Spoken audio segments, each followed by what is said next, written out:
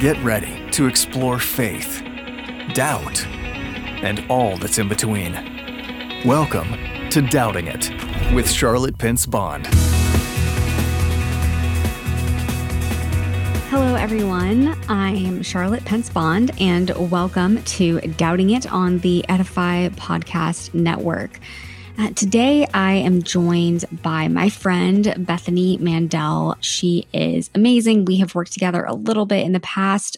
She's a producer, she's an editor, she's a writer, and most importantly, she is a wife and a mother.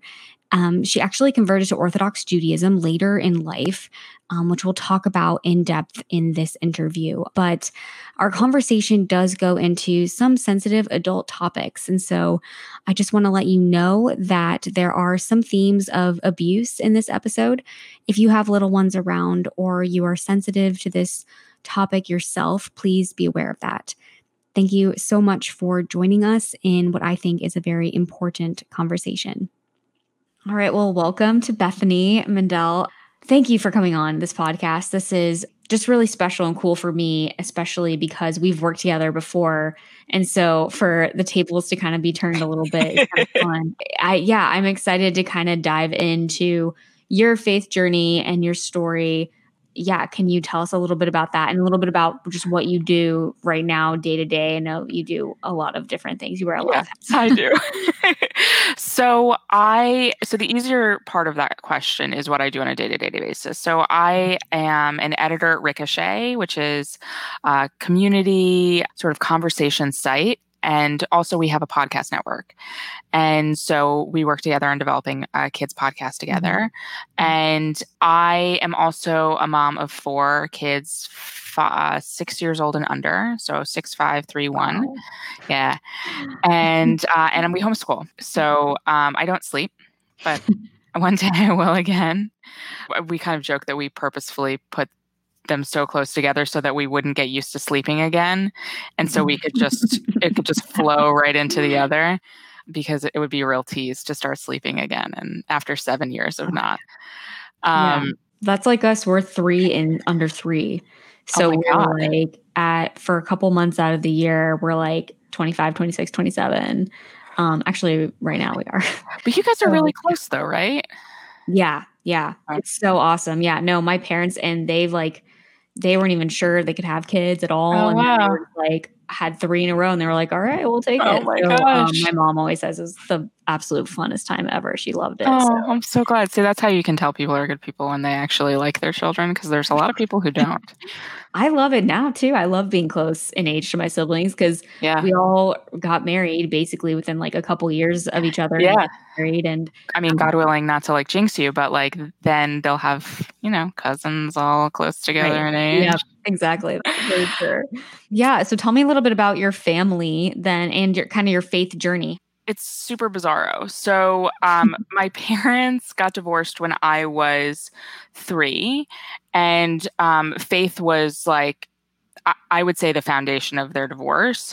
So my parents got married when they were pretty young, and my dad was Jewish, my mom was Catholic, and family lore, which I now have no way of verifying because everyone involved is dead, so I'm just going to present it as fact and no one can deny it. My dad went to a Catholic church to try to pick up Catholic girls because he heard that was easier than Jewish girls. And he was right. So my mom brought home a Jewish guy and horrified her parents. And so it was like a win-win. They both got to like really just upset the apple cart. And so they got married. And my dad's parents refused to come to the wedding because it was in a Catholic church. My dad converted in just name only to Catholicism for my mother's sake, so she could have the church wedding that she really wanted to have. But my dad didn't actually like become Catholic. He just sort of went through the process for the sake of my mother's dream wedding. So they didn't think they were going to have kids. And so it didn't matter. And then my mom had lupus, which is an autoimmune disorder. And she hit a remission point when she was 28. And her doctor said, based on sort of the cycle of your remissions, and I can give a rough estimate that I think that you're going to be in remission for about a year. So if you want to have a kid, you need to do it now because your remissions are becoming less frequent and shorter in length. So this is your shot. If you want it, take it. And so my mom got pregnant. My mom didn't want to have kids, and my dad did. Mm-hmm. And my mom gave it a go, thinking it wouldn't happen. So she went off birth control. And usually it takes a couple months to get that out of your system and to start ovulating. But my mom didn't. She got pregnant first shot. And so then she was like, oh, crap. I didn't really intend for that to happen. And it was interesting because my mom was super pro-choice and had had abortions previous to me and had had abortions after me. But the doctor told her that I was going to be born severely disabled and incompatible with life, and that she should have an immediate abortion and she could try one more time to try to get into the window. And she said, no, I'm not playing God like that. And I'm obviously compatible with life. Things worked out just fine. And it was just a bad ultrasound. Things like that still happen today. I was told with my fourth child that she had a heart defect at my first ultrasound. And then I went back and they were like, oh, take Bacxies. She's fine. So they had me. And this part I've independently verified with other family members. There was a lot of fighting about if I was going to be baptized as Catholic. And it took a long time for my parents to agree. And finally, my dad said, I'm going to go out of town this weekend, and whatever happens that weekend is not in my control. And so my mom scheduled my baptism for that weekend. And it was a very much don't ask, don't tell situation for them. But obviously, that's not how to have a marriage. And so things started getting more uncomfortable as like Christmas came around, and my dad was like, I don't want to do this. This is not, I never pictured having a Christmas tree with my kids in the house. And my mom was like, justifiably was like, well, you married me in a Catholic church. I'm not sure what you were expecting. And so when I was 3, it hit the fan for several reasons. A huge reason was the faith aspect. And so my parents got a divorce, and within the divorce agreement, it said that I had to be able to choose of my own free will.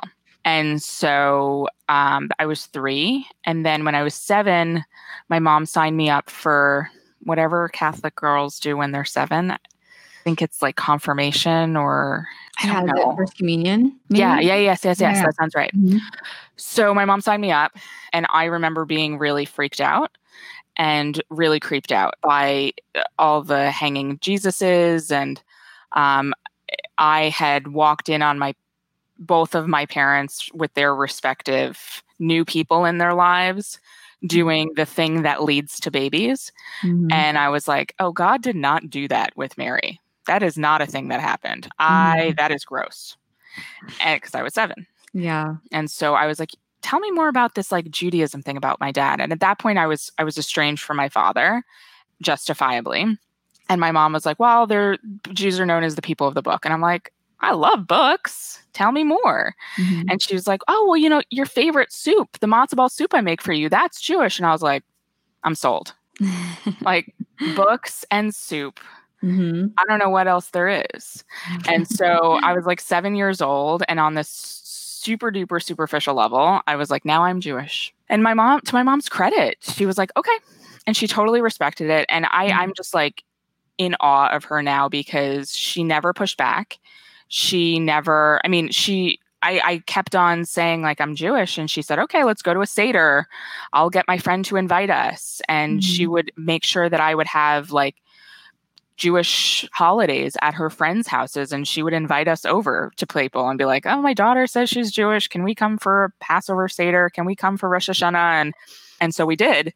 And my mom raised me Jewish. It was like the weirdest thing ever. The faith thing caused her divorce. And yet when I said for very stupid reasons I wanted to be Jewish, she was like, okay, I support you. And she did 100%. Mm-hmm. And I was a brat. Like she was disabled towards the end of her life when I was in my teens, and she wanted a Christmas tree. And I was like, I am Jewish and I will not set up a Christmas tree.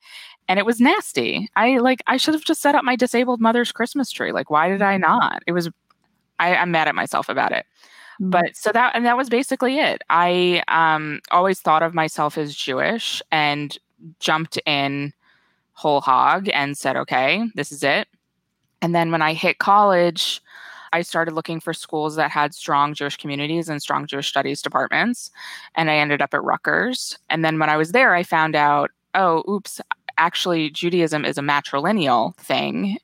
And your mother has to be Jewish.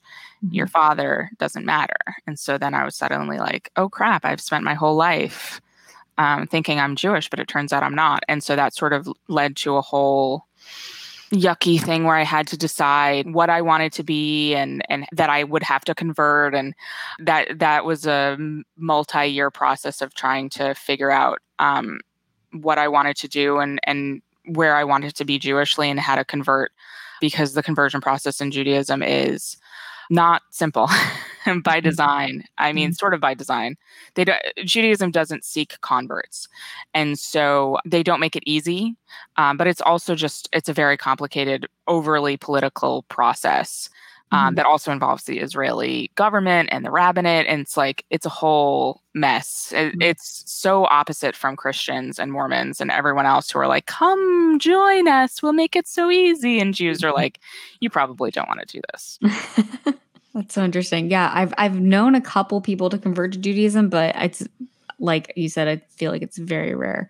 Yeah. And the matrilineal aspect is so interesting because was that hard for you too, knowing that you would have to convert so your kids would be Jewish? I mean, was that part of, That was a huge part of it, because there's 3 streams of Judaism. There's Reform, which is the least observant, and that's not a value judgment. There's mitzvahs that you have to observe according to Orthodox Judaism.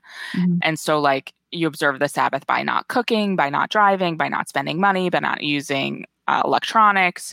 And so conservative Jews do some of that and don't do some of it. And then Reform Jews don't do any of it. And it's sort of like the heart of Judaism instead of the ritualistic aspects of it. And so Reform conversions are not recognized by the other 2 movements. Conservative conversions are recognized by the conservative movement and the Reform movement. And then Orthodox conversions are accepted by everyone and also Israel. And so I came to the determination, I wanted my conversion to be an open and shut case.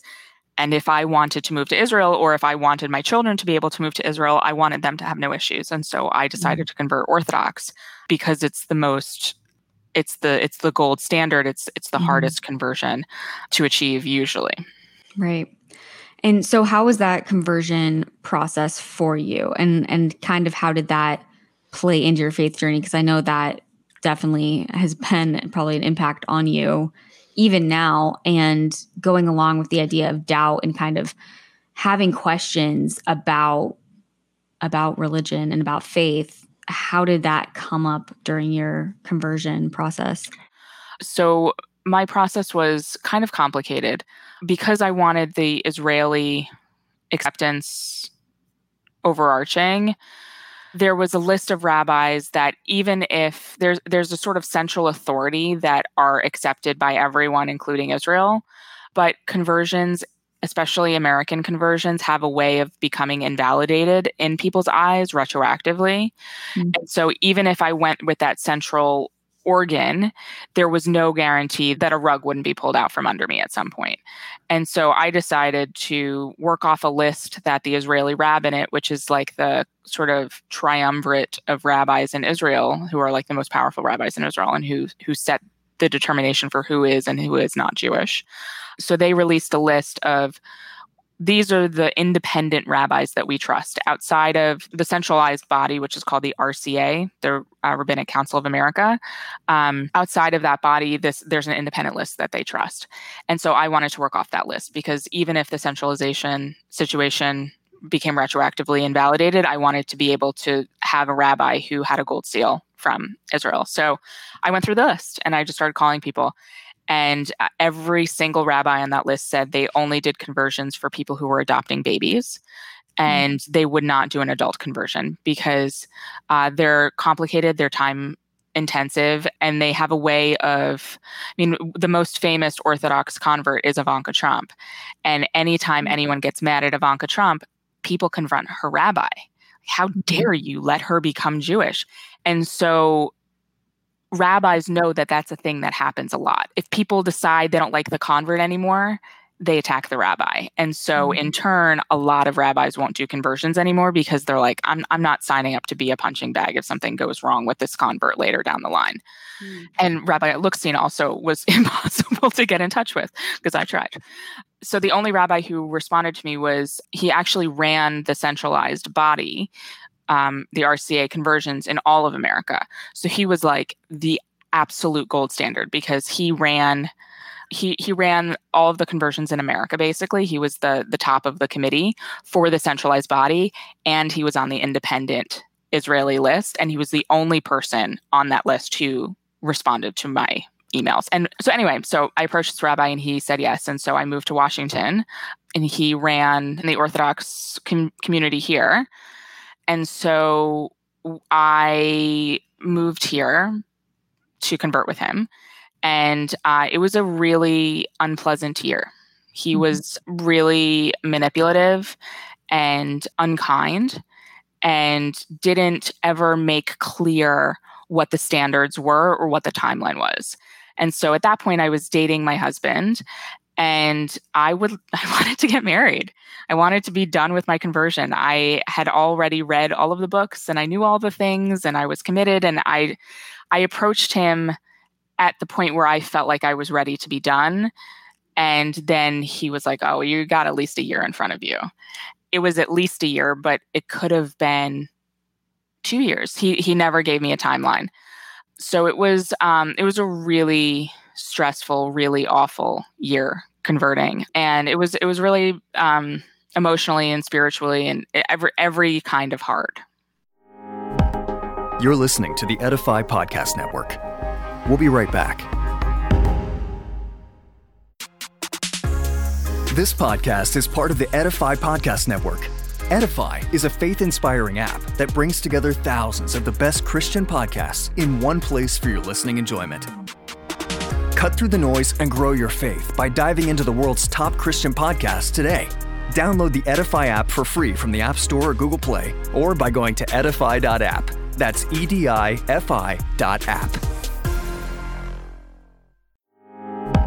This is the Edify Podcast Network. Welcome back. And so that kind of leads me to kind of my next question about that experience and that rabbi specifically, because there were things that came out later on and you testified against him. And can you talk a little bit about that as much as you want to, but then also kind of where that lands you now? I mean, this, abuse in religious communities and in, obviously the Catholic Church, we've seen so much of. And I'm, curious to see how that impacts one's faith and how you can move on from that, honestly. Yeah. And so that's how you move on from that is still a question mark in my life, honestly. So I converted, and then I think about 4 years after my conversion, he got arrested. And it was on a voyeurism charge, and we found out it had something to do with the mikveh. The mikveh is a spiritual bath, basically. It's very similar, and I think Christians get the idea from baptism in water from the mikveh. It's a body of water that is basically rainwater. And in Orthodox Judaism in modern times, there's an indescript building, usually within a block of the synagogue. And where I used to live in New Jersey, it was like in a house. Like you would literally never know. And so you go in, and so there's several reasons for when you use the mikveh. At the end of a woman's menstrual cycle, if they're married, before they can resume having relations with their husband is the most frequent use for the mikveh. People often use it to purify themselves before the high holidays. And then for conversions. So when I converted, he had people take a practice trip to the mikveh, which is not normative and was strange at the time. But I mean, he's the expert of experts, and so we all trusted him. And then you take a trip at your conversion to the mikveh. And so we found out several years after my conversion that he had been setting up a secret camera in the bathroom of the mikveh. So when you're taking a shower, because this is a communal bath, and so people have to be super duper clean. And so there's a shower that you're supposed to like meticulously clean yourself before you go in. Mhm. And so we found out that he had been placing multiple secret cameras in that bathroom to capture converts. And he was also a professor at Towson. And so he was also taping his students who took sort of informational trips to the mikveh, which is completely not okay. Yeah. But he wanted them in the bathroom so that he could get the Mhm. videos. And so he had taped, I think the number was about 150 of us. But because of the statute of limitations for voyeurism, he only got charged, I think, like 54 times is the number. And I didn't actually fall within the statute of limitations because it was too far gone. Mhm. So that began a process of several years of he was tried, he got a plea deal, and then he was sentenced eventually. I mean, not eventually, it was actually pretty soon after, to 6.5 years in prison. He served about, well, I can tell you because my second child was a newborn. He was 2 months old at the sentencing, and he got out during COVID. So 5 years. He served 5 years. And he actually lives in my town. Oh my gosh. Yeah. We live outside of Washington now. And when he was released because of COVID, he doesn't have anywhere to, like, he's divorced now. He doesn't have a relationship with his children as far as I know. I mean, none of them took him in. And so he knew someone in my community who is letting him use their apartment. And so I figured that he was going to end up here because that was sort of the rumor mill. And then I got a call from a friend I want to say like a month ago, and said, like, just FYI, I saw Barry Freundel at the apartment building that is next to the supermarket. And I was, okay, good to know. And so every time I go into a supermarket now, every time I drive by the kosher restaurants, I mean, this happened to me the other day. I drove by a guy who looked just like him, and I thought to myself, God, that guy looks like Barry Freundel. And I was like, he could be Barry Freundel. And so I slowed down, and I don't think it was. But now there's like that whole added landmine in my life because this person who like so betrayed a lot of people, it really sent shockwaves through the entire Jewish community, but especially in Washington. Now he lives here, which is really terrible for a lot of people, including his ex-wife and his daughter who live here. Yeah. I'm not an expert on this at all, but I feel like 5 years does not feel very long for something so planned out and that's affected obviously so many people. And within it just feels, especially obviously, any kind of religious leader abuse is terrible. But when you have religious leader abuse, it's even just has another horrific evil aspect because this person is a symbol of somebody's faith. Yeah, and he was for a lot of people. Yeah. So it actually is a lot considering the crime that he was convicted of. We were told at the sentencing to brace ourselves for him getting off. Wow. It was within the realm of possibility. And so we were told as a class of victims to come to the sentencing and really just tell the judge what this did. And I think the severity of his sentencing was, I think 50% our testimonies. There was about 15 of us who spoke, and it was retching. It was like out of a movie kind of experience. And so I think that was half of it. And the other half was the way that he behaved between his arrest and his sentencing was so clearly, he was so unapologetic that the judge was just like, no, this is not someone I'm playing ball with. And so he sentenced him to 6.5 years and he served 5. But I mean, the testimonies at the sentencing were just horrifying. We found out over the course of the last 6 years or so, and we're hitting up on the 6th anniversary of his arrest. It was right after Yom Kippur, like literally 2 weeks later, which is the day of repentance. And he had been setting up the camera for years and years and years. And then the woman who was volunteering at the mikveh noticed it and didn't really know what it was. And he was behaving weirdly. And she had a sixth sense that was remarkable. Mhm. And she approached the shul president, the synagogue president, and said, "This is weird." And the two of them together sort of researched what this clock radio could be, and then they came upon the determination that they thought it was a secret camera, which is an incredible leap to make of your rabbi of 20 years, but they both made it.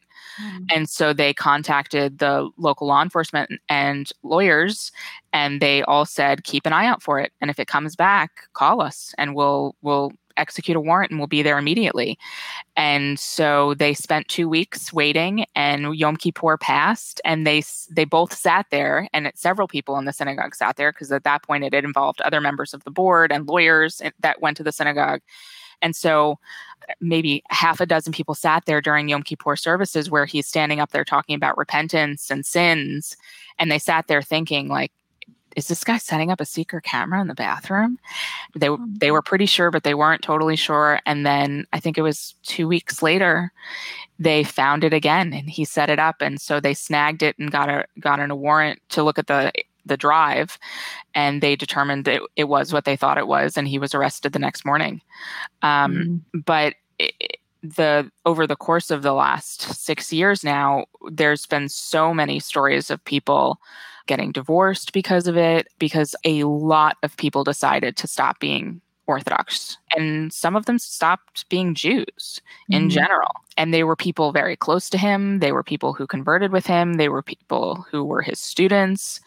The shockwaves are innumerable, and it all sort of stemmed from that one incident. And it was an insurmountable shock for a lot of people. Yeah. So coming out of that, and still so recent. Yeah. How have you dealt with that? How have you kind of not moved on necessarily, but how have you, I don't know, have you found community? Has the community come around these people? What has been the kind of result for you? Yeah.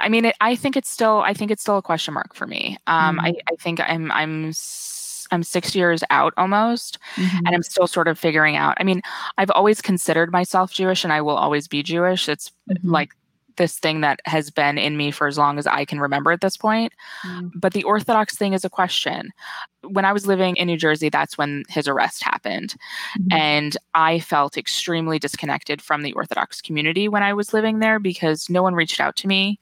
No one, I felt very isolated. I felt like this earthquake had happened to just me.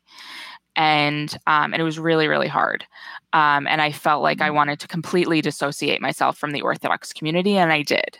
We stopped going to synagogue.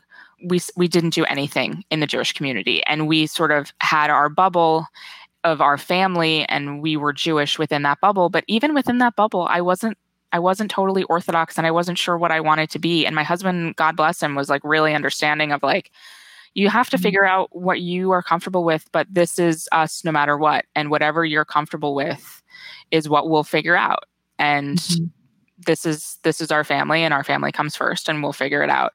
And the space that he gave me to figure it out gave me a lot of faith that it could be worked out. If he had been like, absolutely not, I married you because you said you would be Orthodox, and you will be Orthodox, and you will have to be perfectly Orthodox, and this is I think we would have gotten divorced. I think that we would have been one of those people who got divorced, and I never would have considered returning to Orthodoxy. Then we moved here 2 years ago, and we sort of dipped our toes in the water of the community a little bit, and we just decided, like, we had a good thing going in New Jersey. Let's just not rock the boat. And then weirdly, when his release happened, we were getting sort of whispers of it beforehand from people who knew the prosecutors and whatnot. And so I was ready to go on the offensive. I had contacted the Washington Post and was like, I'm going to write an op-ed, and I'm going to say this community needs to 100% dissociate and disavow him and be so clear. And so I started contacting local rabbis and I was like, what's your plan? And they had already written statements prepared. And the statements were unequivocally, he is not welcome in the building. He will be removed if necessary by force. He is not welcome in any establishments.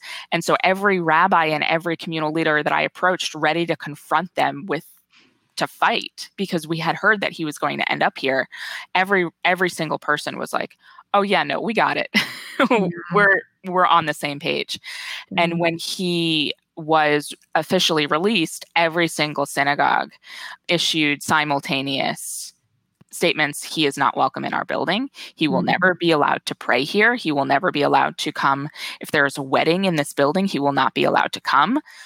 So every single communal organization and synagogue immediately said, he is dead to us. And it was because he had not just betrayed me, but he had betrayed countless other people in this community, because we live in a suburb of Washington. And so everyone who lives here, I would say half of us used to live in that community and felt completely violated by him. So it was not just me who felt like I was a victim. There's a million victims in this community, including his ex-wife, and who had no idea, and his daughter who had no idea, and their lives have been even more crushed than mine was. So that communal response was so heartening to me, because I felt like when I was living in New Jersey, no one took it seriously and no one cared. And now here it was like, oh, this is a community that takes this very seriously. And it felt like it was like a whole new world. And I also had long conversations with the rabbi here. And for the first time since his arrest, actually had like sort of a pastoral conversation that I had never had with a rabbi since his arrest. And I said, like, what do I do if I run into him with my kids? And I would never have asked that had we not had a 45-minute conversation where I was like, tell me your plan. And after he was more strident than I would have expected him to be, I was like, okay, so can I ask you, what do I do if I'm in the supermarket and I'm with my 4 kids and he walks by me, like, what do I do?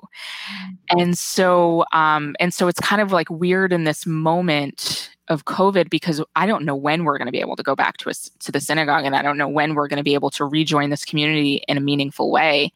But more than ever before, I feel like I'm actually part of a community, which is weird because there's not been an opportunity to meet in person in the last 6 months, and I don't know when we will ever again. Right. I mean, eventually we will. Like, eventually this will pass, but yeah. But that's interesting. I mean, it's almost like the community is more. It's more of like a sense of community. That's the most important thing. Because you can go to synagogue every week, you can go to church every week, you can go to small group, whatever, and you can feel like there's no community at all. And it's really inspiring that they all have come around, not just protecting the actual victims, but protecting anybody from this and from the reverberations of it, because that's really the upsetting thing, and the impact that it has on faith. And you mentioned your kids and your family.